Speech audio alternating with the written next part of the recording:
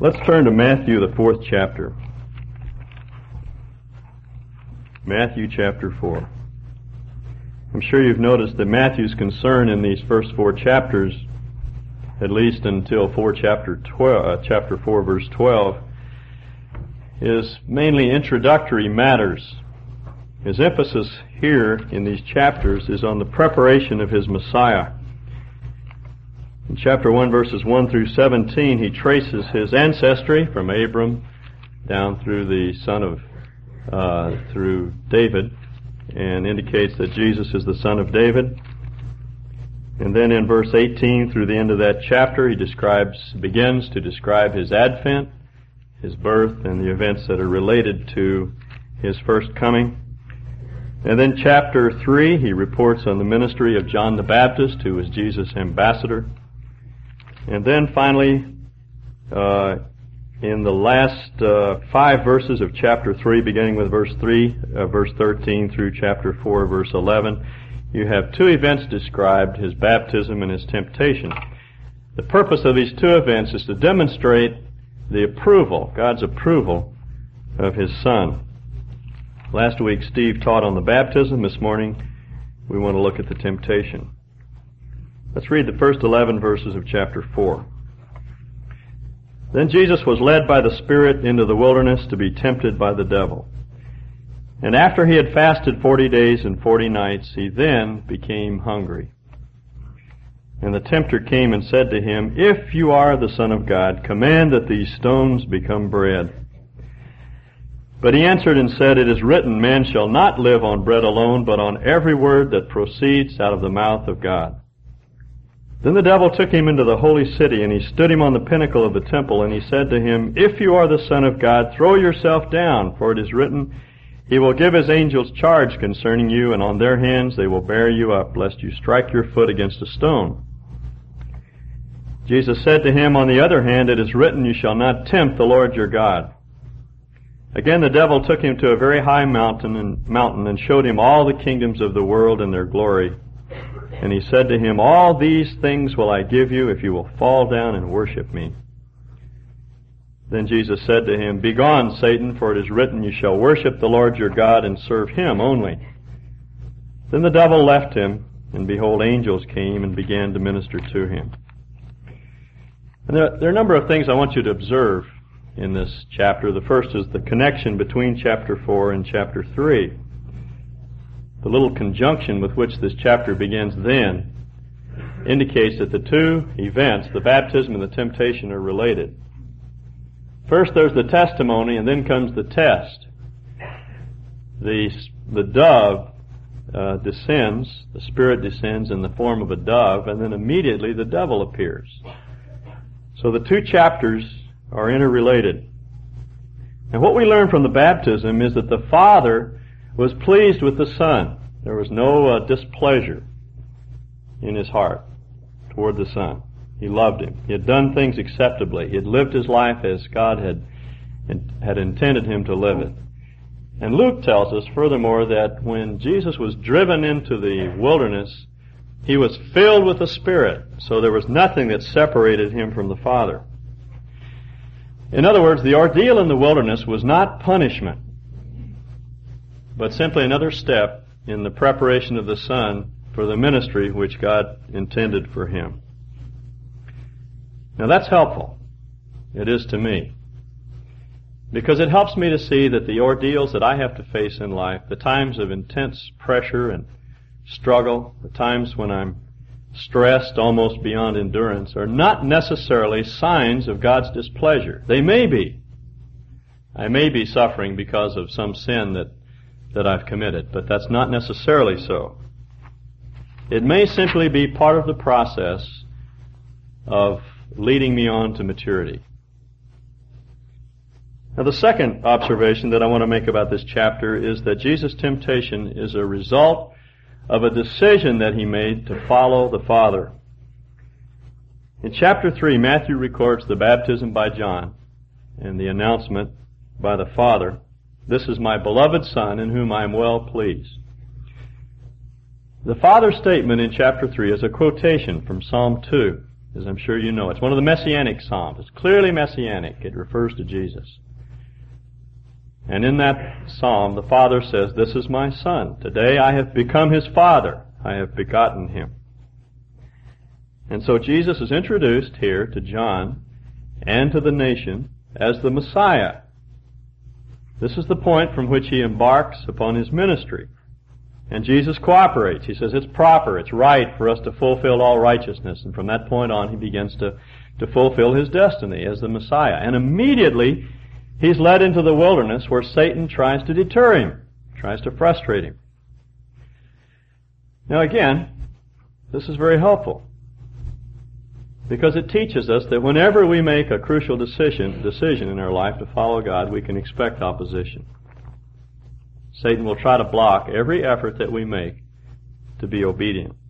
Whenever we make a decision, we can expect an attack. If you decide as a father that you're going to begin praying with your children at night, which I believe is something that we as fathers ought to do, those are great times. Kids are in a mellow mood, and those are just neat times to be with our children. You'll find when you make that decision, that will be the night that their bedtime falls right in the middle of the last quarter of a crucial football game. Or they'll have a lot of homework and they'll drag on into the evening, or someone will call you on the telephone at their bedtime, or something else will happen. It's inevitable. Or when you decide that you're going to be more disciplined in your prayer life and you're going to get up in the morning and start praying, that will be the night that you have insomnia. And the alarm will go off and you'll think, "Oh, not this morning, Lord. Surely you don't want me to get up this morning when I haven't been able to sleep last night." Or the morning that you decide you're going to get up and start spending more time in the Word, that's the morning that the Sports Illustrated is going to be sitting on the coffee table. And there's going to be a real temptation to pick it up. Whenever you make a decision, Satan is going to try to frustrate you. Because Satan knows that these small decisions determine the course of our life, and he'll try to frustrate us at this point. I have a very good friend back in California who just wrote this past week and told me of his decision to go to seminary. And while he was struggling with the decision, he was working on his income tax for this coming year, and it dawned on him that this past year, he's a stockbroker in San Francisco, and this past year he made $200,000. He's 27 years old. And every time he thinks of going to seminary, like a neon light, he sees $200,000. And you see, Satan's trying to block him, trying to deter him from the path that God has called him to. So we need to see these frustrations for what they are. They're satanic deterrents. The third observation I'd like to make is simply that Jesus was tempted, which is really pretty profound when you think about it, because He was without sin. Which leads me to the conclusion that temptation is not sin. Now that again is a valuable truth, because I think sometimes we succumb to temptation because we think we already have. We've struggled so long against some temptation to lie in order to get out of a jam. Or we've struggled against some vile or vulgar thought that keeps trying to force its way into our mind, and we feel so defiled by the temptation we think we've already sinned. And so we just give up and capitulate. But temptation is not sin. It's only an inducement to sin. Now let's look at the three attacks which Jesus experienced. Luke says that when Satan finished all these temptations, he departed from him. And the implication seems to be that Jesus was tempted in every way that it's possible for a man to be tempted. In other words, all temptation comes to us in one of these three forms. We can take any attack and we can find that it fits into one of these three categories, the three attacks which Jesus experienced. And the thing I want you to notice about these attacks is the subtlety of the adversary. He always operates in disguise. He never appears to be what he is. Jesus said Satan is a liar and a murderer, but he always disguises his murderous intent. He doesn't approach Jesus with a blatant inducement to sin. Rebel against the Father. Go your own way. Live your own life. Get drunk. or whatever. That's not his approach. When I was a kid, we used to go to the State Fair of Texas to see various things, and one of the major attractions was Punch and Judy shows, where the puppets enact some melodrama, and there was always a villain who tried to get Judy to stick out her tongue at her mother or something like that. Well, Satan doesn't do that. He doesn't tempt us in those blatant, obvious ways. He's very subtle. His pitch primarily is, look what you're missing in life. Surely God doesn't want you to miss out. Surely there must be something more to life than the way God is directing you. You haven't lived until you've turned on to drugs or sex or whatever. I was at the courthouse last week, and I was listening to a conversation going on between two young men on the other side of the locker. And I couldn't help but hear them. They were discussing their conquests of the weekend before. And as I listened to them, I couldn't help but think of the misery that lay ahead for these young men because of their view of marriage and women, the purpose of women, how to treat them. And I thought ahead of the heartache and the broken marriages and the drunkenness and the separation from children and the deep regret of old age that always follows a life that always follows when we believe Satan's lie. And I wanted to run around the other side of the locker and grab him and say, you got it all wrong. Hey man, you've believed the lie. Don't believe it. But I knew they wouldn't accept it because Satan has so subtly insinuated his philosophy into the world, people believe that's the way to live. That's what gives you life, and you're going to miss out if you don't experience all these things. And that's Satan's approach to Jesus, and as we'll see, the lie has great appeal. Now the first temptation is found in verse 3.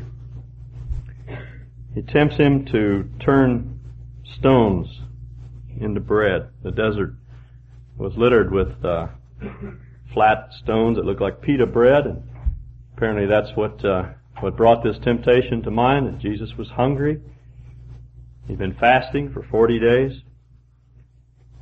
And so he says to Jesus, if you are a Son of God, he's going back to the statement at the baptism, this is my beloved Son in whom I am well pleased. Satan says, if you're really a Son of God, then God doesn't want you to suffer. He doesn't want you to miss out on anything. He doesn't want you to be hungry. Use your power to create bread out of these stones.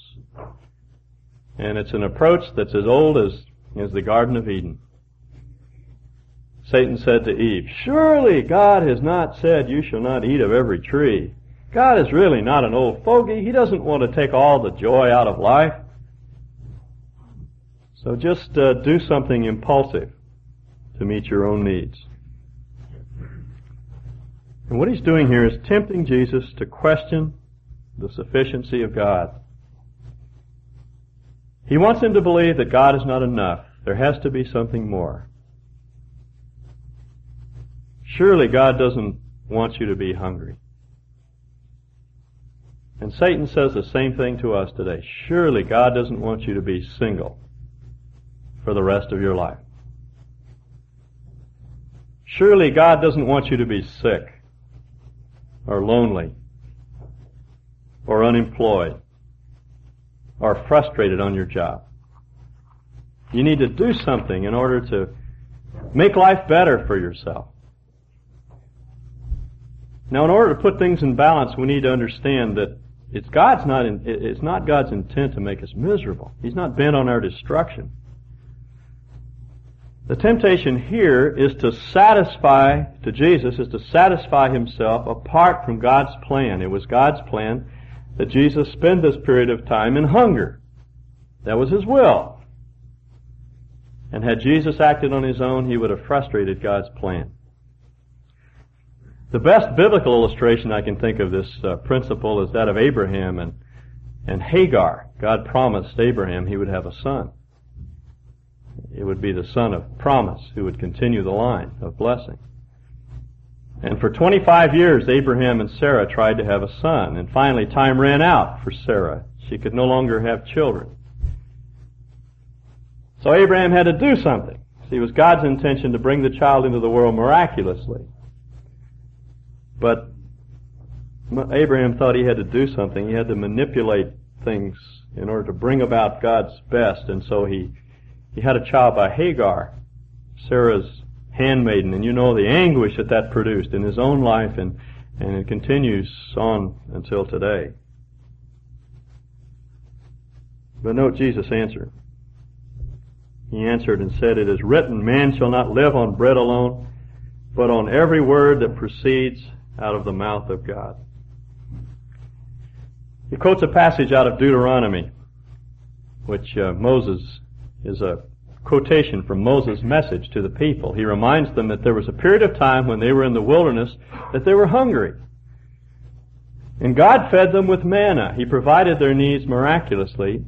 So, he says, you will learn that man does not live by bread alone, but by every word that proceeds from the mouth of God. In other words, life does not consist of material things. It consists of spiritual realities. That's what makes for real life. And God let them go hungry in order to learn the sufficiency of God. Now we need to realize here that Jesus is not quoting Scripture to Satan. When I was in the Good News Club, we used to sing something about the gospel, the Bible being a gospel gun. Shoot it at the devil if you want to make him run. But Jesus is not shooting a gospel gun at Satan here. He's not quoting Scripture to Satan. He's quoting Scripture to himself. He's reminding himself of the truth of Scripture.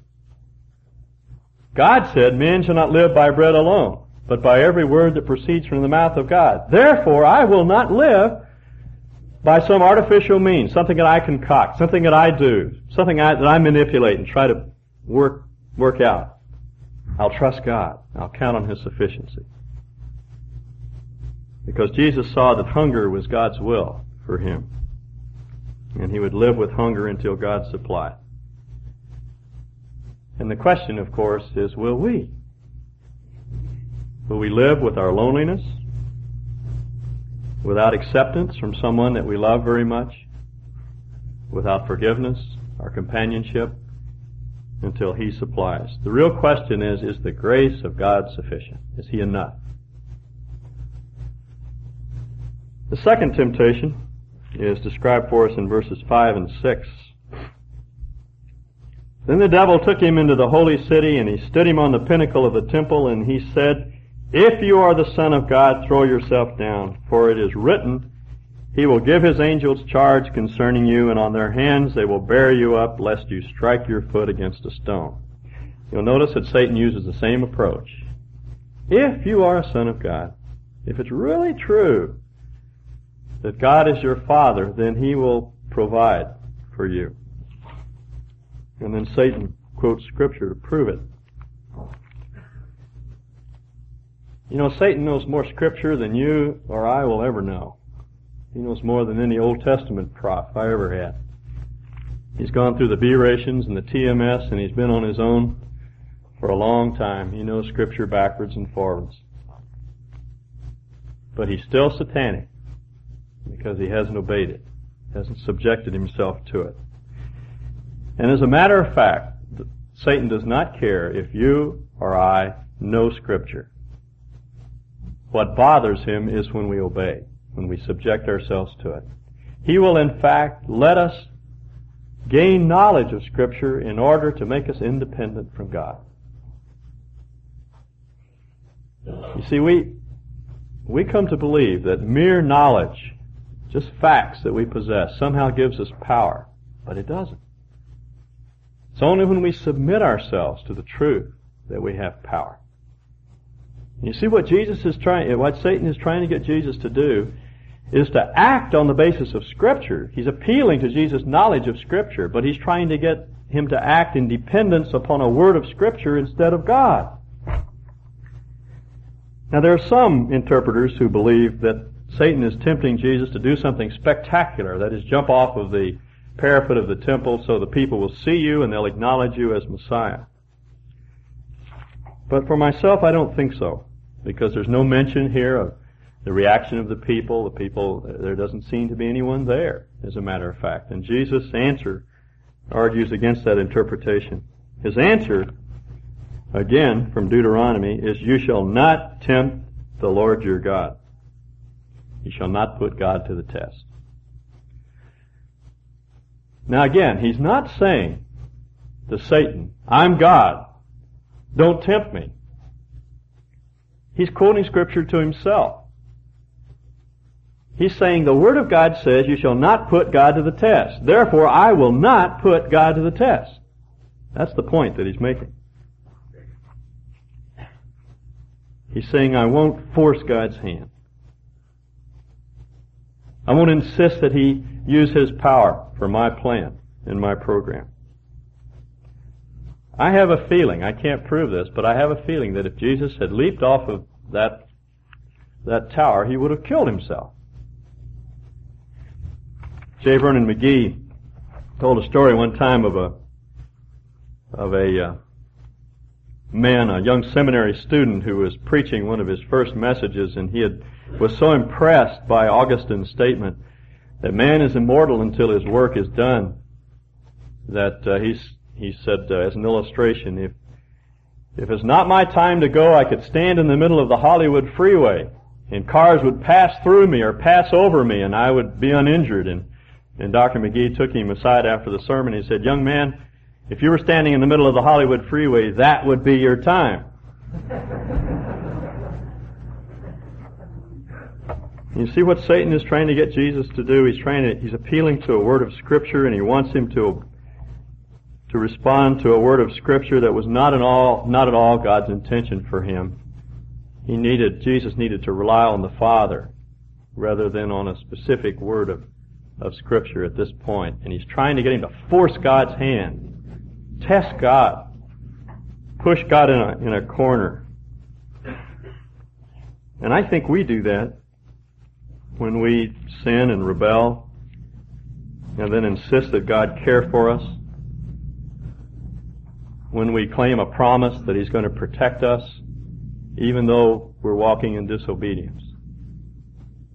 Or when we spend our income frivolously and for things that don't really matter, and then we insist that God meet our needs. Or when we go where we know we should not go because we're going to be tempted beyond our endurance, when we go out with someone and we know that our self-control is going to be strained, and we do it anyway, and we insist that God take care of us. We're putting God to the test. And Jesus says, I won't do that. I won't test the Father. So the first temptation is to doubt God's sufficiency. His second temptation is to challenge God's sovereignty, to use God's power for his own program.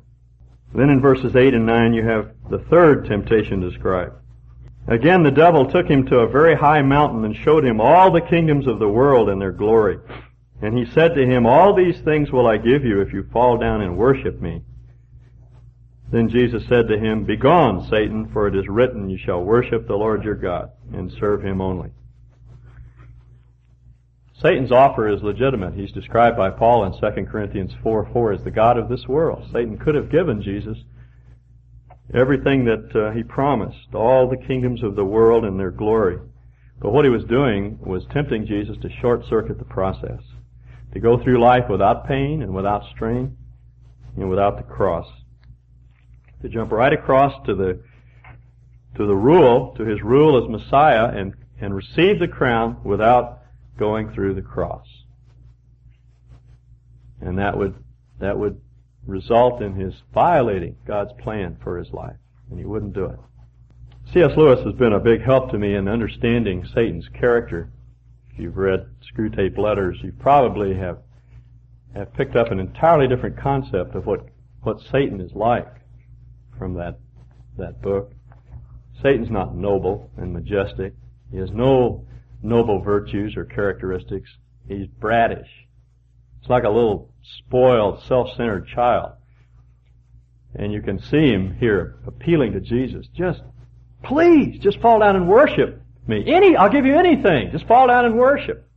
But Jesus' response is swift. You shall worship the Lord your God and serve him only. As Luther puts it, one little word shall fell him. So Jesus wouldn't compromise. He would worship and serve God even if it hurt. For him it meant a life of servanthood and pain and suffering and the cross. And yet that was the Father's will. And he was committed to doing it God's way. You see, that's always the issue for us. Satan wants to offer us rule without the struggle. He wants us to bypass the cross, putting ourselves to death and counting on the life of another, even if it means a life of loneliness, a life of rejecting things that you would normally want to do. And Jesus' response is the response that we should make. He says, "Be gone, you shall worship the Lord your God and serve him only." And then Matthew tells us that the devil left him, and behold, angels came and began to minister to him. So Satan gave Jesus his best shots, and he failed. Went off to sulk like the villain in the Western melodrama. Curses foil again. And he's defeated. Until, as Luke puts it, a more opportune time. Luke's description of the temptation is much more complete, and he tells us that the temptations had actually endured throughout the 40-day period, and after Jesus repelled him, he came back again at a later time. But in this particular event, Jesus was the victor. It's interesting, I think, to contrast Jesus and Adam. Adam was in a garden. Jesus was in the wilderness. Adam had a companion. Jesus was alone. Adam was well fed, rested. Jesus was hungry. Adam lost. Jesus won. We, like Jesus, are victors because we're in him. As in Adam, we lose. As the hymn puts it, we're a part of Adam's helpless race. But in Christ we win. Because he won, so can we. And I want you to note how he won. He didn't resort to miracles or to some experience. He won because he subjected himself to the Word. But you say, well, certainly Jesus would win. He's God. God has to win. But what we have to realize is that Jesus in his humanity never acted as God. He was man dependent upon God. He was fully God. There's no question about his deity. But he was not acting as God. He laid aside the independent use of his attributes as God. And he, like us, was a man dependent upon God. And for myself, I believe that Jesus could have sinned. I know that many theologians think he couldn't because he was God, but it seems to me that to say that Jesus couldn't sin makes a mockery of this temptation. It wasn't real. He didn't really feel these attacks. They didn't hurt. And when Jesus said in the garden, "Not my will, but yours be done," and there wasn't really a conflict of wills there, but I believe there was. We'll never understand the mystery of God in Christ. He's fully God, but he was also fully man, and as man, I believe he could have sinned. And he won not because he was God, but because he submitted himself to the Word of God. This means two things, I think, to us. The first is that we need to know the Word of God. How many of us would know even one passage from Deuteronomy, much less three? Jesus quotes from the book of Deuteronomy 3 times. The Holy Spirit doesn't work on nothing. He needs truth. That means we need to commit ourselves to knowing the Word. Not just listening to tapes or listening to people teach the Word, but we need to spend time in a personal way ourselves in the Word so we can gain the content that we need to face times of temptation. We need to memorize it, understand it, so we can apply it. And secondly, we need to submit to it when we're assaulted. Use it as Jesus did. When we're attacked by Satan, we need to remind ourselves of a clear statement of Scripture and submit ourselves to it, because we can. That's what the cross means to us. Our wills have been set free. We're not in bondage any longer. We don't have to give way to sin. Paul says, if the Son shall set you free, you shall be free indeed. Paul says we're intended to reign in life. Sin will not have dominion over you. So when we're tempted, we don't have to succumb. We succumb because we want to, or we plan to, but we don't have to. So when the attack comes, we can remind ourselves of a word of Scripture and we can obey it. That's what David does so frequently in the Psalms. In Psalm 42, when he's depressed, he preaches a sermon to himself and quotes Scripture to himself. And he says, "Soul, why are you disquieted? Why are you oppressed? Hope in God. Snap out of it, soul." And he reminds himself of what he knows that's true about God. Last Monday night, Carolyn shared her experience of waking up the morning before and being terribly depressed about certain things that she had to face over the next couple of weeks. And as she lay in bed, she reminded herself of the truth of God's Word. "This is the day that the Lord has made. I will be glad and rejoice in it. I'll rejoice and be glad in it." And she could say to herself, "All right, soul, start rejoicing. This is God's day. Thank you for this day, and for your adequacy." And that's what brought her out of that satanic assault. And this is our encouragement, then, to resist the devil. Because as Peter puts it, if you resist the devil, he'll flee from you. We're victors, not victims, in Christ. Let's stand together. Father, because the Son stood, we know we can. We have His life available to us. We have Him indwelling us. And there's power there, both in the cross and in His resurrection, to deliver us from every habit, from the repeated assaults of Satan, regardless of how intense they may be. Thank you that we have power to believe and to obey.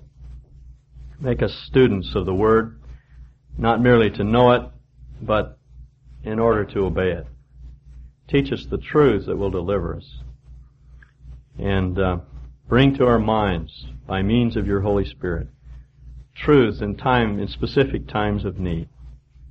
And thank you that we can submit to your word, as the Lord Jesus did, and conquer.